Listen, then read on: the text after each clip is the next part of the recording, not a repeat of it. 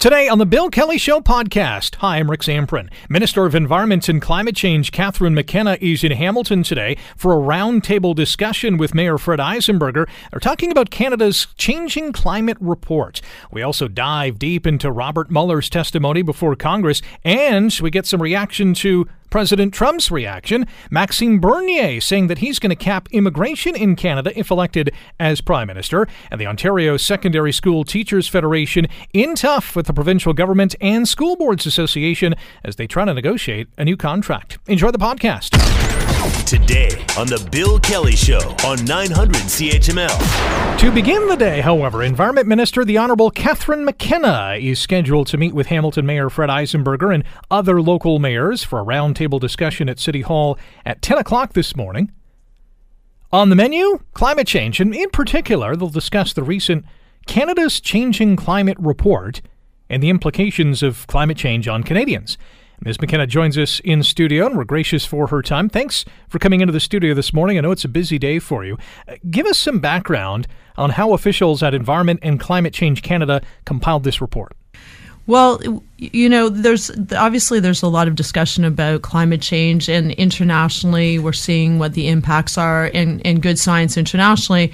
But there was a decision made that by our scientists and government, and that's across government, Environment and Climate Change Canada, but also Natural Resource Canada and Fisheries and Oceans, that we needed to understand what was happening here in Canada. And so this was a report that showed that Canada's warming at twice the global average, 3 times or more in the north. And it really says, like, we have a choice. Either we can be ambitious in taking climate action here in Canada and abroad, and we can minimize the impacts. We're not going to stop climate change, but minimize the impacts. Or we aren't ambitious, and then we're really going to pay the consequences. And it's interesting because part of the reason I'm here is to do a briefing, to let folks know, the mayor, mayors, but also folks in Hamilton know, like, what are the impacts of climate change that we're going to see. And a lot of this is Canadians and folks in Hamilton area know this already. We're seeing extreme heat. And if you look at days over 30 degrees could go from 17 to 56 a year. So that's almost 2 months of extremely hot days. That's very worrying for elderly, for very young people, anyone with respiratory diseases. And you're going to have to think about that when you build, including affordable housing, making sure that you have air conditioning or some way for folks to stay cool. It also is going to put a huge load on the grid. So you're going to have to think about blackouts and how do you manage that. With increasing heat, you're going to see more algae blooms. I know there's blooms going on right now, but you'll see more of that. So having a huge impact on Lake Ontario and folks who rely on Lake Ontario.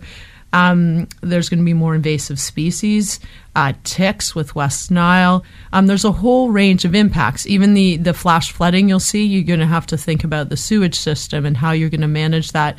And so it is really important that Canadians understand the science behind climate change, but also what does it mean practically, and what can you do to protect against it?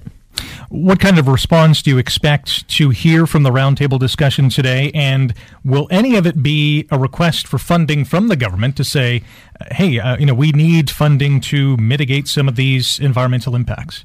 Well, I think it'll be a really good discussion. I've had these roundtables across the country. I was on Vancouver Island, obviously very different if you're a coastal community. So I think there'll be very practical questions, which I think is useful because, if you're a mayor of a city, you can't deny that climate change is happening. You have to protect your residents. So I think there'll be good discussions. Hamilton declared a climate emergency. We did that nationally as well. Sadly, the Conservative Party did not support us. But we're clearly going to have a good discussion. And I'm sure there will be discussions about how do you adapt to the impacts of climate change and what more can we do to mitigate. And we have a $2 billion fund, adaptation fund. So we've been investing in adaptation across the country.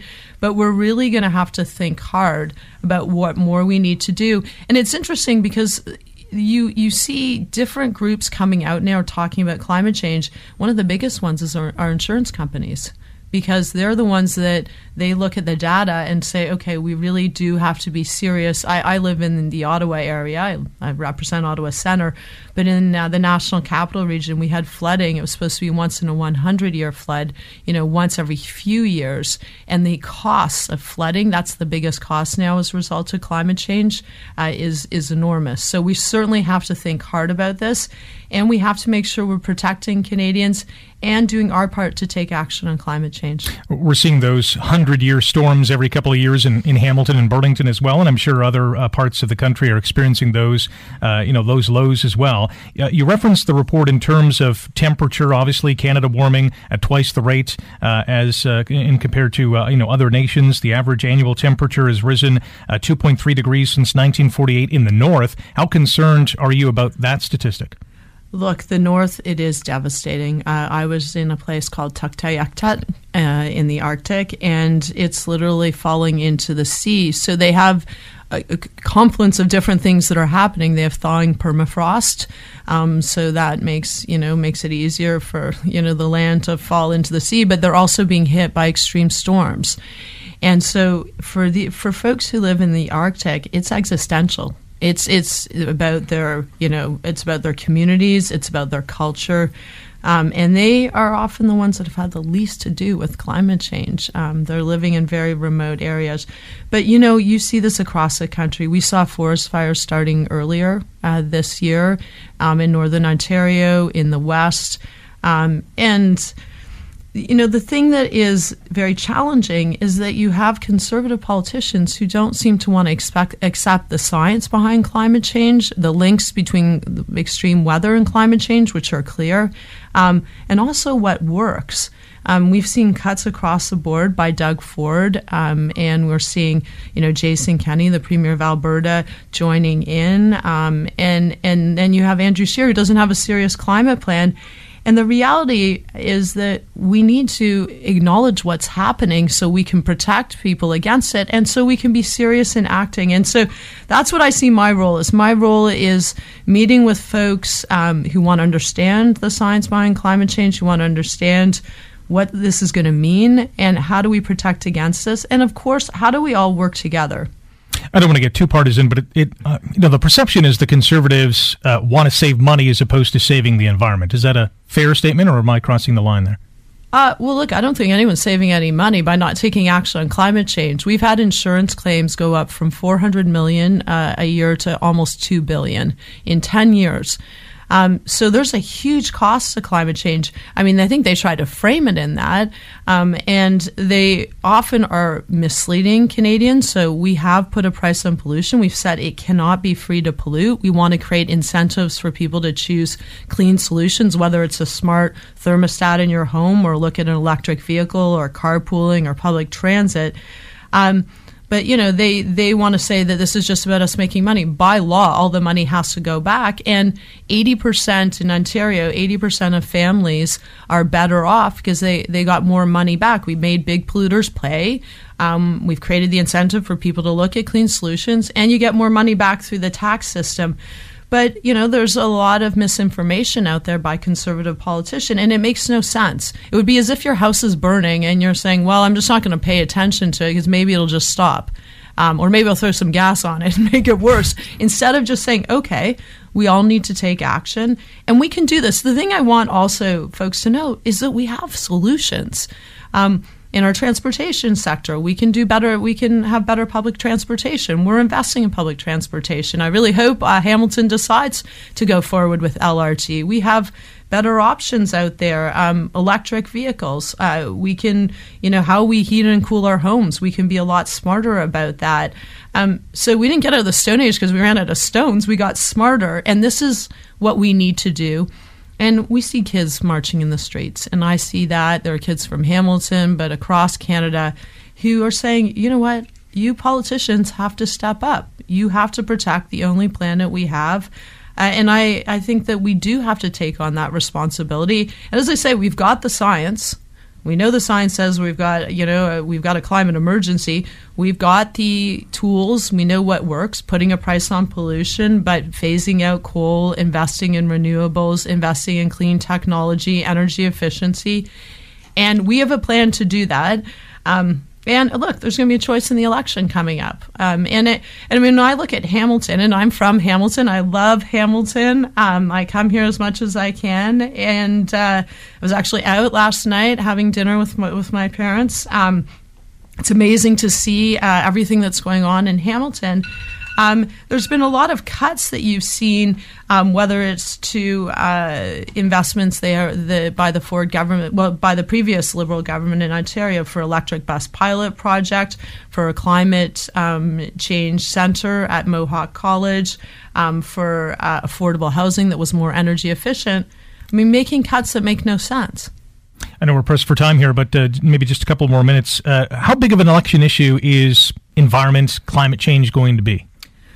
Well, I spend a lot of time knocking on doors in my riding, and I also travel across the country, and Canadians are talking a lot about climate change. I think that seeing the weather, the extreme weather, has really made it clear that we've got a real challenge. So I really hope it's one of the top issues.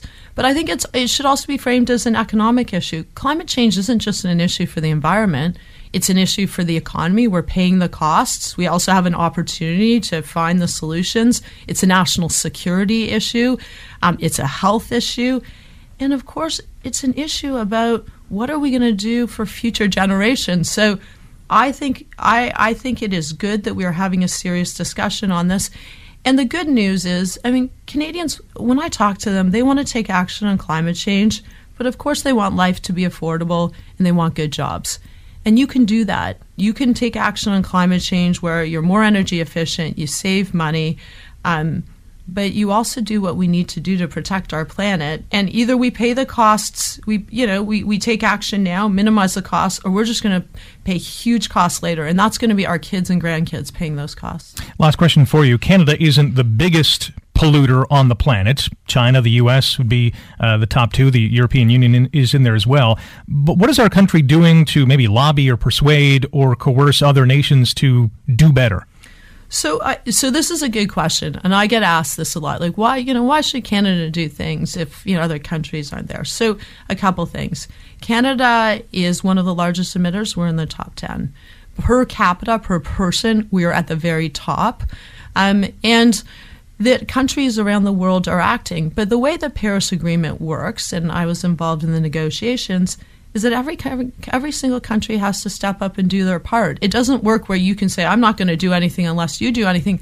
That is the tragedy of the Commons. We don't want that. Everyone has to act. And for Canada to do what I do at the negotiations, which is hold everyone to account, we just got rules around accountability and transparency. We have to show that we are serious on climate change. But to put it in a real-life analogy, when you go to McDonald's, say you go to the drive-thru at McDonald's, you get your food, you finish it, you don't find Canadians all throwing the food out the window because each person is like, well, I'm 0.01% of this. Because if everyone did that, then you've got a huge mess. That we need to do our part in Canada. Canadians understand that we need to be responsible. We need to hold other countries to account, and that's what we're doing through the Paris Agreement. Everyone has to report transparently. And you're seeing huge action around the world. But there's a huge economic opportunity. It's $26 trillion. It's the biggest economic opportunity of our lifetime to find these solutions. And I've seen them across the board. Small businesses, big businesses being more energy efficient. Look, even Stelco and Dofasco, you're seeing the steel industry here having, really thinking about how do they reduce their greenhouse gas emissions. That also saves you money, but it does right by the environment. So I'm very optimistic. We're going to continue doing the work here in Canada that we need to do, working with cities. If provinces, Doug Ford doesn't want to act, we have a lot of partners with cities and businesses and Ontarians, and we're going to keep on pushing around the world because we only have one planet. Love to continue the conversation, but I know you're pressed for time. You have a busy schedule today. You're in Guelph later on today. You have this roundtable that's coming up at 10 with Mayor Eisenberger and others. Thank you for your time and enjoy the rest of the day. It's always great to be back in Hamilton. You're listening to the Bill Kelly Show podcast on 900 CHML. Well, Mueller answered most questions in short sentences yesterday, referring Congress members to his report and choosing not to read his report aloud. But he did clarify a couple of things yesterday. Mueller said the interference was not a hoax and it was not an isolated episode, saying, quote, "They're doing it as we sit here." Mueller had made it clear in his report that he could not exonerate President Donald Trump on obstruction of justice in the probe, but yesterday a former special counsel said that Trump could be charged once he leaves the White House. Very interesting. Let's bring in our next guest. His name is Richard Painter, professor of corporate law at the University of Minnesota, and he joins us now. Richard, how are you? Very well. Reasonably well, I guess, under the circumstances. Well, probably a lot better than President Trump today. Well, yes.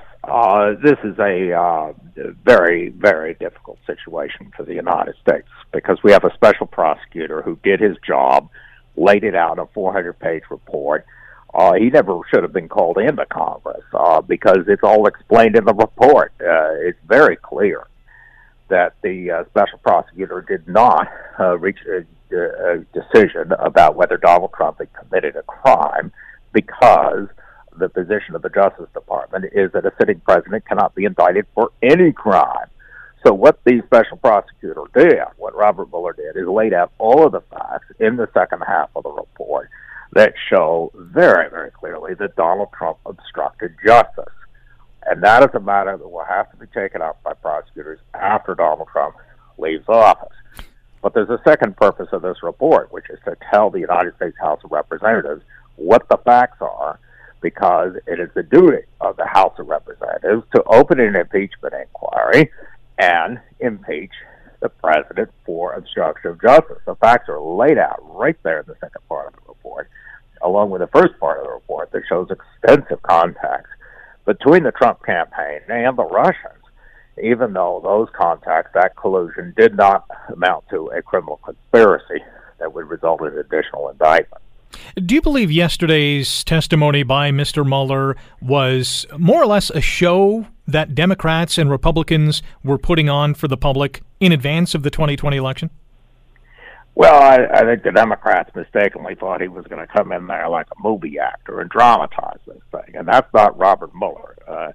Robert Mueller would have been a complete bust in Hollywood. He never would have a TV reality show like The Apprentice, which maybe that's why he's not in the White House. That's unfortunate for our country because Robert Mueller is a loyal public servant who's done his job. He is an excellent prosecutor. He laid out the facts. But trying to bring him in to ask him these questions, it really didn't advance the ball because it's all there in the report. Now, that being said, there are a lot of Americans who don't want to read the report, so to have an oral summary or back and forth and reading the sections of the report, if that's what we need to get the point across, okay. But that's all we got from it, what's in the report. The Republicans embarrassed themselves by attacking Robert Mueller, attacking the people who worked on his investigation, and ranting on about fusion GPS and Hillary Clinton and all sorts of things that have absolutely nothing to do with a Russian infiltration of the American election. Your reaction to President Trump's spin, he's still on, this is a witch hunt, no collusion, no obstruction. Well, that's exactly what he's going to do. And if the Democrats and the House of Representatives don't have the courage to open an impeachment inquiry, which is what they did with President Nixon in 1973, with less evidence, I'd have to say, than they have here with respect to Trump. But if the Democrats are too timid to open an impeachment inquiry, Trump's just going to beat up on him. He's just going to keep hammering away and saying that he's vindicated. And come the 2020 election, he's going to have a point there because he's going to say, look, if I were really guilty of high crimes and misdemeanors, a Democratic-controlled House of Representatives would impeach me because it's a constitutional obligation. And that's true. Really, he's going to keep on doing that until the Democrats in the House get their act together and impeach him. Our guest is Richard Painter, professor of corporate law at the University of Minnesota, here on the Bill Kelly Show on 900 CHML. Rick Zamprin in for Bill today. You mentioned the word impeachment. House Speaker Nancy Pelosi is slowly ramping up that talk. With 2020 just over a year away in terms of the election, is impeachment, an inquiry or an actual impeachment feasible or even worth it right now?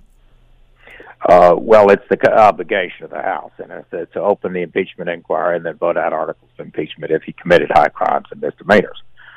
That's what the Constitution says. So if they don't vote out articles of impeachment, that means that whatever he did, in the opinion of the majority of the House, which is controlled by Democrats, fell short of high crimes and misdemeanors. That's the clear message, and that's what he's going to say in 2020, and he's going to use that to attack the Democratic candidate who he's running against. And all of the leading Democratic candidates for president have called for his impeachment. So he'll just use that against them if Nancy Pelosi is not willing to provide support on this. So opening impeachment inquiry is very important right away. If Nancy Pelosi keeps delaying this and it gets closer and closer to the election, then the Democrats are going to be vulnerable to the accusation that impeachment is a political ploy just to win the election. And that's not what it's about. This is not about politics. This is about the Constitution and the fact that it's laid out right there in the second part of the Mueller report that Donald Trump obstructed justice. Those facts are abundantly clear, and the House of Representatives needs to get going and do its job and let Robert Mueller take a vacation because he did his job. One more question for you. Bob Mueller said that Trump could be charged once he leaves the White House. Do you expect that to happen? That would be something for an independent prosecutor to determine, and a new independent prosecutor should be appointed by an incoming administration to step into Robert Mueller's shoes. It should, however, be an independent prosecutor. I do not want to hear political candidates for president talking about criminally charging Donald Trump. And I was upset when Kamala Harris was talking that way a few weeks ago. That is unacceptable. And the reason is that's how we got into this to begin with President Trump being allowed, then candidate Trump, to talk about criminally charging Hillary Clinton. In the United States and in any democracy, the victor in an election does not turn around and criminally prosecute the loser. But that being said, if Donald Trump committed serious crimes, he can and should be prosecuted by an independent prosecutor free of political influence from either political party. Fascinating times still lie ahead. Mr. Painter, thanks for the time today. Thank you. You're listening to the Bill Kelly Show podcast on 900 CHML. You're fake news, and you're one of the most. You're fake news. Again, you're fake news, and you're right at the top of the list also. Let me just tell you, go back to it's not what he said. Read his correction. Read his correction. No, a very dumb and very unfair question. That's why people don't deal with you, because you're not an honest reporter. He didn't say that at all. You're untruthful when you ask. You are untruthful. And if you were ever truthful, you'd be able to write the truth. No, that was just part of the post-Mueller testimony media scrum yesterday when President Donald Trump held court with reporters accusing many of being fake news themselves. Brian J. Karem is the executive editor of Sentinel Newspapers, White House reporter for Playboy, and political analyst at CNN, and joins us now. Brian, how are you? Pretty good. How are you doing this morning? Not too bad. Interesting scrum, but more the same, I guess. They're all interesting. There's never one that isn't interesting. That's if you want to say anything positive, you want to put a positive spin on the Trump administration, it's never dull. Are those instances uncomfortable for a reporter? Because you're there to do a job. We are there to do a job, and I've said that many times. He calls us fake media, he calls us out, but look, we're stuck with this guy for 4 years at least, and we're just trying to do our job. We're just trying to ask questions and get answers. And he says that, we're the problem, but he wants to make it about us and not him because he doesn't want to answer the tough questions. So whenever he can switch it and flip it, he's going to do it and go after the press. And he did that. That particular line of questioning began as he walked up to the microphones yesterday. And I think I was the first to say, do you fear being indicted? And he, after you leave office, and he wouldn't answer the question. Then Hallie Jackson got a question from NBC, and so she re-asked it, and he got upset with her. Then further on down the line, somebody asked it again, and all of these were in reference to him being indicted for obstruction after he left office. Finally, for some reason, after he had pointed like to 4 or 5 different reporters, myself included, and going, "You're fake news, you're fake news, you're fake news." For some reason, he turned to me and goes, "You're being nice today. Go ahead, I'll take a question from you." And I'm going, okay.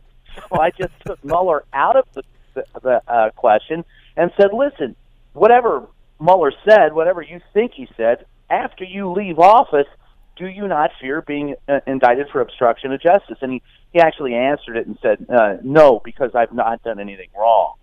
But that whole line of questioning, and there were 4 or 5 of us who went after him on that particular issue, produced the greatest amount of ire from the president. And he was in a feisty mood anyway, because about 15 minutes before he came out to the South Lawn, I had gone up to the press office and asked if he was going to speak today as he left. And I was told by one of the senior communication officers there, he said, "Oh, he's coming right at you. He's in a good mood. He wants to talk." So he was he already thought he had won the Mueller war, so he was ready to gloat. Wow. As I said, more of the same. It seems like he is just playing political dodgeball and doesn't really answer any of the questions, and is making news by proclaiming fake news. Yes, he lies. We have to, one of the big problems right now in the press corps is, how do you approach this? How do you deal with this? Because if the president says something, it is news because he's the president. But when the president continuously lies, how do you take your objective role as a reporter, report the news, and still point out the lies? I maintain the rules have changed a bit, and you have to. I've been calling him out for a while, saying, "No, that's a lie. No, quit lying." But yeah, I think you have to, because if you don't push back, you're going to be rolled over. And since no one is above the law, no one has a right to bully me. I've been accused of being a bully because I pushed back against them, which is really kind of funny when you think about it. They're the ones with the power. So how can those who merely ask questions be the bully? It's the people who have the power against us that are the bullies. And you have to get used to, you're going to have to develop a thick hide as a reporter, and you still have to do your job, which is ask questions, demand answers. And I don't say that it's wrong that the president wants to put his best foot forward. That's what his communication staff is there to do. I just don't expect to be lied to on a daily basis and all the time. I think it was Ronald Reagan's press secretary, Larry Speaks, who said, "Don't tell us how to stage the news, and we won't tell you how to report the news." And this administration wants to not only tell you how to stage the news, they want to tell you when it's wrong, and then they want you to restage it. We're chatting with Brian J. Karem, Executive Director, Sentinel Newspapers, White House reporter for Playboy, political analyst at CNN. What's more likely, impeachment or charged after he leaves the White House? If I had a crystal ball and could figure that one out, I could make a lot of money. I think the de facto impeachment hearings have already begun. What Jerry Nadler's Representative Jerry Nadler from New York, his committee, which was one of the committees who heard testimony from Mueller yesterday, I think his committee has these are de facto impeachment hearings. And I think the Democrats have a pretty tough row to hoe. They have to decide whether to go after impeachment before or after the election. I guarantee you, if he's reelected and the Democrats can maintain control of the House and make any gains in the Senate at all, and especially if they end up with a majority in the Senate, you'll definitely see impeachment hearings immediately, and they probably will have enough to convict if they have a majority. That, I think, is a foregone conclusion. If the Democrats win the White House, then I would suspect that he would face, I would almost guess without a doubt that he would face some kind of criminal charges upon leaving the White House. There are those who say the day he leaves the White House in that black SUV and gets aboard Air Force One and lands, wherever he lands, there'll be 4 or 5 other black SUVs with handcuffs and subpoenas for him. So unless it's North Korea. Even then, you never know. You never know. Korea. That's right. Brian, we held him as hostage. I don't know if he'd get any money back. But You're right. Brian, thanks for the time today. Yeah, sure, anytime. Brian J. Karem, Executive Director, Sentinel Newspapers, White House reporter for Playboy, political analyst at CNN. I think comedian and late-night show host Trevor Noah said it best. Listen to this. Under Department of Justice policy, the president could be prosecuted for obstruction of justice crimes after he leaves office, is correct? True. Whoa. Yeah, according to Robert Mueller, the president can be charged with obstruction of justice once he leaves office. So you know what that means? Trump is never leaving office. Yeah. He hears that, the Secret Service is going to be banging on the Oval Office door like, "Sir, you need to leave." He'd be like, "No housekeeping, thank you." You're listening to the Bill Kelly Show podcast on 900 CHML. People's Party of Canada leader Maxime Bernier says Canada cannot be the welfare state of the planet. Spoke about immigration at an event last night in Mississauga, vowing to slash immigration and refugee numbers, build a fence to block asylum seekers from walking across the border, and end a program that lets immigrants sponsor their families to join them if he becomes Prime Minister. Let's bring in our next guest, Barry Kay, political science professor at Wilfrid Laurier University, and he joins us now. Mr. Kay, how are you? Hello, Rick. Well, what do you make of Bernier's comments? Maybe we'll just start there. Well, I'll tell you, a little over a year ago, maybe it was a year and a half ago, I was expecting that this issue might become even bigger than I think it is at the moment. That was at the time when there were the irregular immigrants coming across, refugees perhaps, coming across the American border.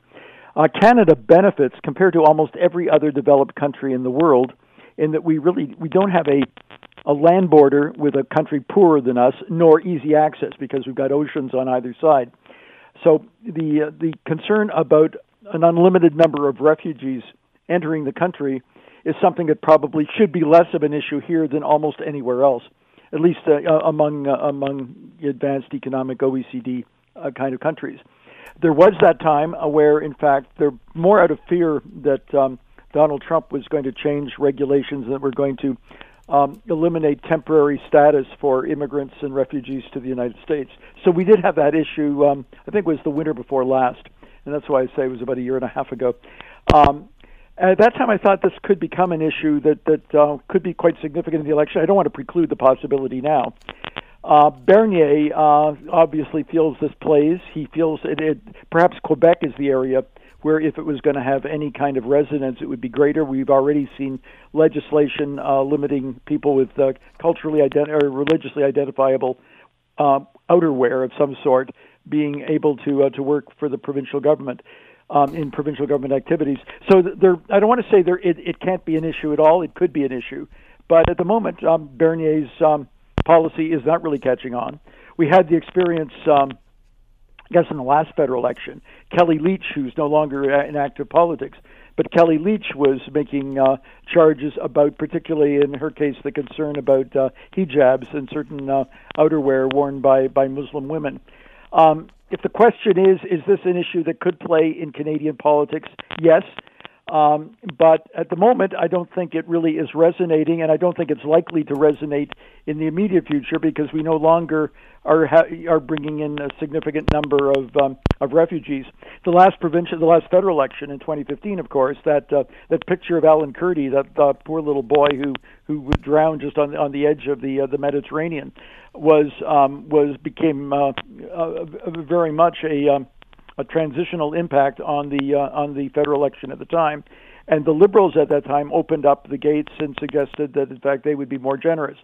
The world's changed. Certainly, the world in Canada has changed, and we've accepted some close to 50,000 refugees from war-torn areas, particularly from Syria and Afghanistan. It's just not happening at the moment, and my guess is it's probably not going to play. But for Bernier, it's important, I guess, and he certainly has the right to bring it up. I'm not particularly impressed with his particular position, but if I was asked at the moment, I don't think it's going to have a transformational impact on the election. In saying that, Bernier is denouncing what he calls mass immigration, extreme multiculturalism, saying that this is going to lead to social conflicts, potentially violence. Who is he speaking to here? I think, I don't want to suggest there aren't people that aren't receptive to that audience. I just don't think that there's huge numbers of them. I think it could potentially play in Quebec.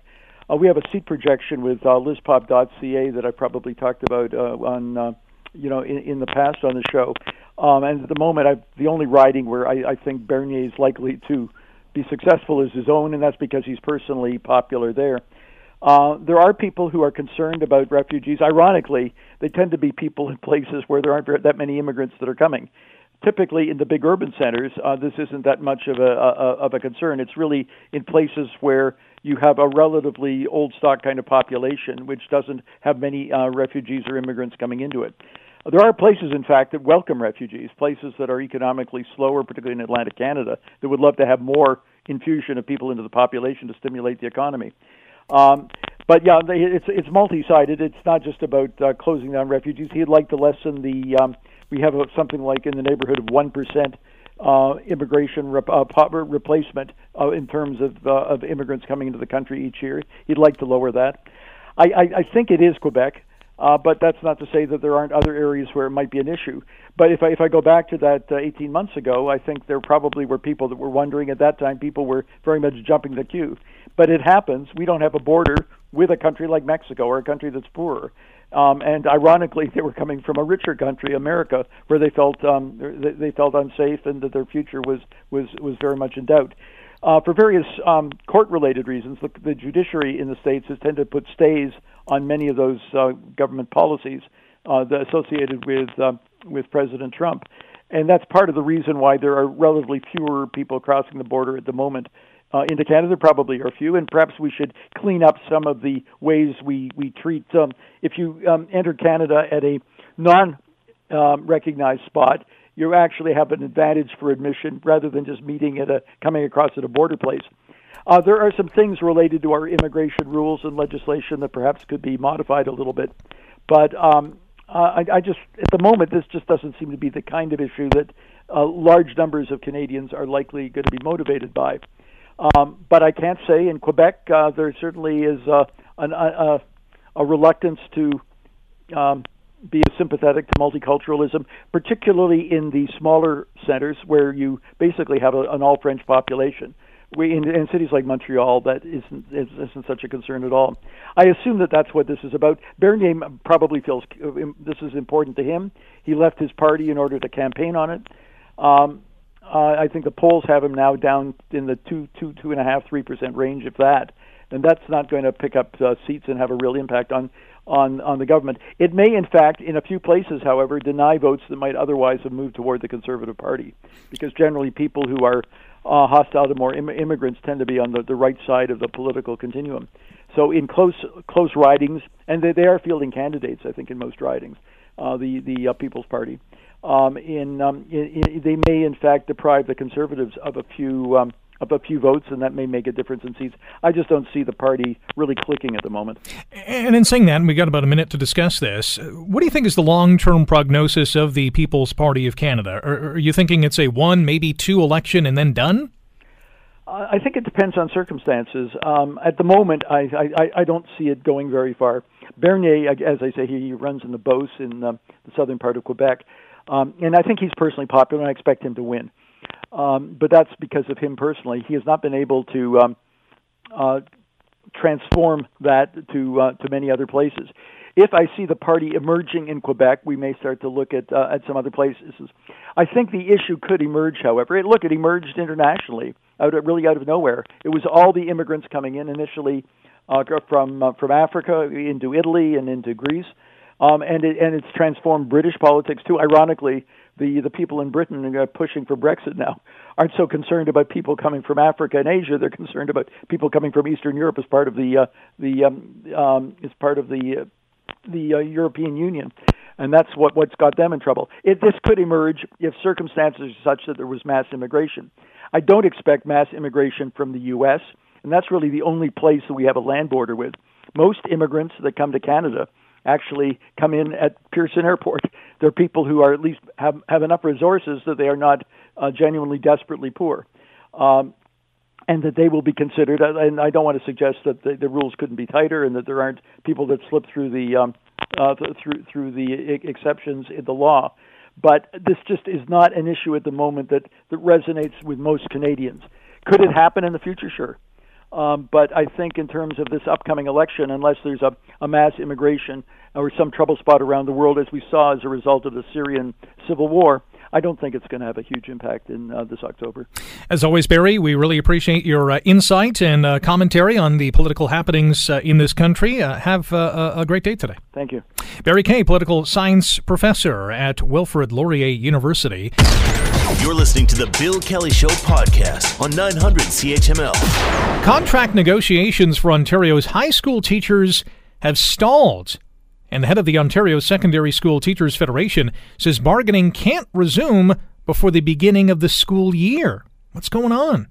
Well, school boards, the union, government still in the very early phase of bargaining because they apparently disagree on what should be dealt with in negotiations with the province and what should be handled during bargaining with the school boards. Let's bring in our next guest. He's the president of the Ontario Secondary School Teachers Federation. Harvey Bischof joins us now on the Bill Kelly Show. Harvey, good morning. How are you?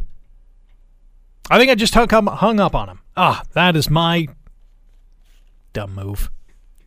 I didn't think I pressed the button hard enough. And then when I did, I pressed it twice. Jacob is shaking his fist at me right now. Like an old man yelling at the clouds. How dare you hang up on him? Sorry, Harvey. But yeah, this is an issue that I think we could all predict. And he joins us now. Harvey, sorry, I hung up on you. My bad. No worries. So maybe before we begin the negotiations and why they've stalled, let's clarify the process a little bit of how these negotiations work, because the union is not only negotiating with the province, but the Ontario Public Boards Association as well, right? So at the central bargaining table, which is meant to handle sort of big-ticket cost items, the government is represented there, as is the Ontario Public School Boards Association, so the umbrella group for the school boards. And in fact, it's another association when we're bargaining on behalf of our support staff. So at each of those central tables, there are three parties at the table: the union, the government, and the school boards. So what are the sticking points? What are we looking at? Well, it's our belief that, as per the legislation, what should be negotiated at the central table are items of significant cost. So we're talking about salaries, health and dental benefits, that sort of thing, and staffing. And the vast majority of other matters that are found in collective agreements ought to be negotiated with local school boards at the local tables. The legislation lays out a two-tier process. There's meant to be meaningful local bargaining, and for some reason, the School Boards Association doesn't seem to trust its constituent boards to handle any of those matters that they've handled successfully for decades. So they're proposing that we have virtually everything at the central table. And has the School Boards Association told you why they want it that way?